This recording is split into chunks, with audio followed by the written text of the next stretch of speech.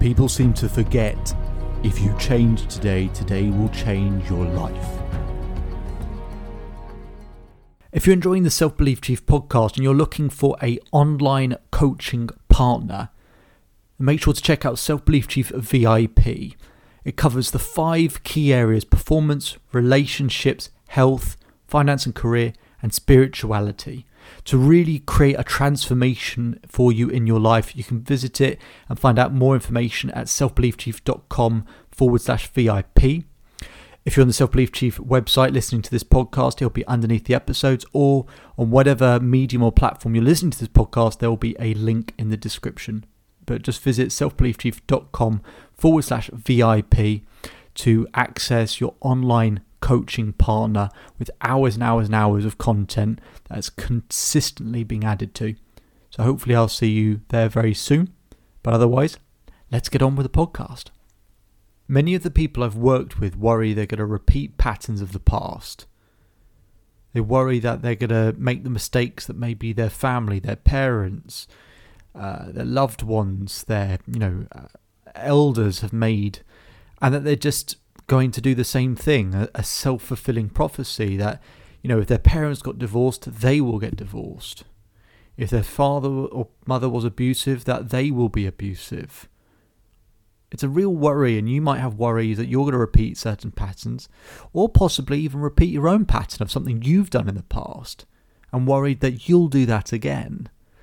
And so I wanted to tell you the story of someone I worked with a while back who really inspired me by what he said, because only a week before I'd had a friend who said, I'm worried that as my parents got divorced, I'm in a really great healthy relationship now, but what are the chances that I'm also going to get divorced in the future? She said, I think that's absolutely going to happen to me. I'm staring right at it. How can I avoid it? So then I told her this story. I said, well, I spoke with someone a while back, and his father had been an alcoholic, a really abusive alcoholic. And I said to him, we work in some other things, but when he told me about his father being an alcoholic, and I looked at him and he doesn't touch a drink, doesn't take a sip of alcohol, premium fitness, health condition, looks fantastic, is really just kind, ambitious, caring, empathetic, loves to contribute, loves to provide for other people. It just turned out so well, and I just wanted to know from him his opinion, his perspective in terms of, well, how does he avoid the self-fulfilling prophecy when everyone else worries about it? What does he do that's different? And here's what he said. He said, David, my dad, being an alcoholic, showed me all the things that I need to avoid. He said he gave me a complete blueprint of what not to do. Don't be tempted by this. Don't be teased by this. Don't be encouraged by this. Don't be persuaded by that. He said, I could see a clear blueprint of what not to do. And he said, most people in life don't have that.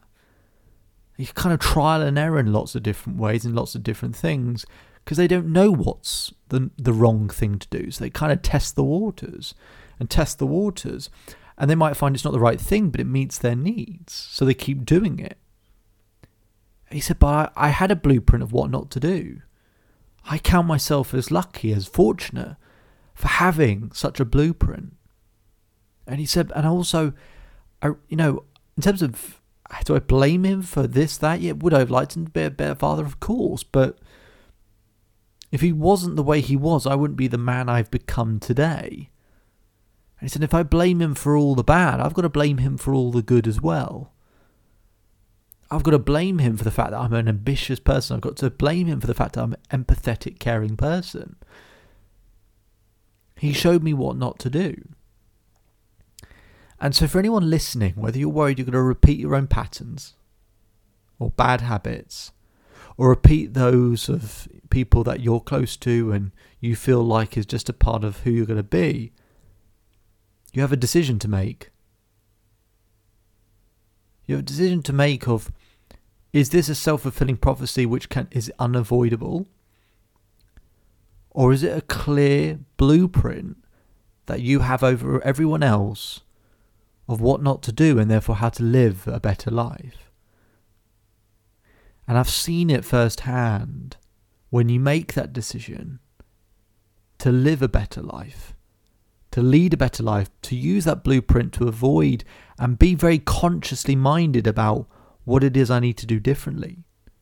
Not just kind of go, I know it's there, because he was consciously minded of the steps he needed to avoid taking. That led him to a really great position. Sure, do we wish our parents were a certain way? Perhaps. Do we wish that people at work were a certain way? Perhaps. Do we wish our childhood was a certain way? Perhaps. But it also teaches you how to avoid pain. It teaches you how to not go down the wrong roads. And you see it with other people who seemingly have the most wonderful childhood, the most wonderful family, the most wonderful environment, go to drug and alcohol and other things and worse. It's because they don't know what not to do. I'm not saying that you should be happy with what's happened in your life, not at all. I'm just saying that it's an opportunity to use that blueprint and to do what you see those inspiring people do who've had a tough upbringing or a tough life or tough circumstances or whatever it might be, but to use that consciously to know what to avoid doing and for you to have the opportunity to lead and live a better life. And like the gentleman that I spoke with, to be someone that really people look up to as just an amazing human being. My name is David Holman. If you change today, today will change your life. So enjoy the rest of your day. Enjoy the rest of your life. And I'll speak to you on the next episode.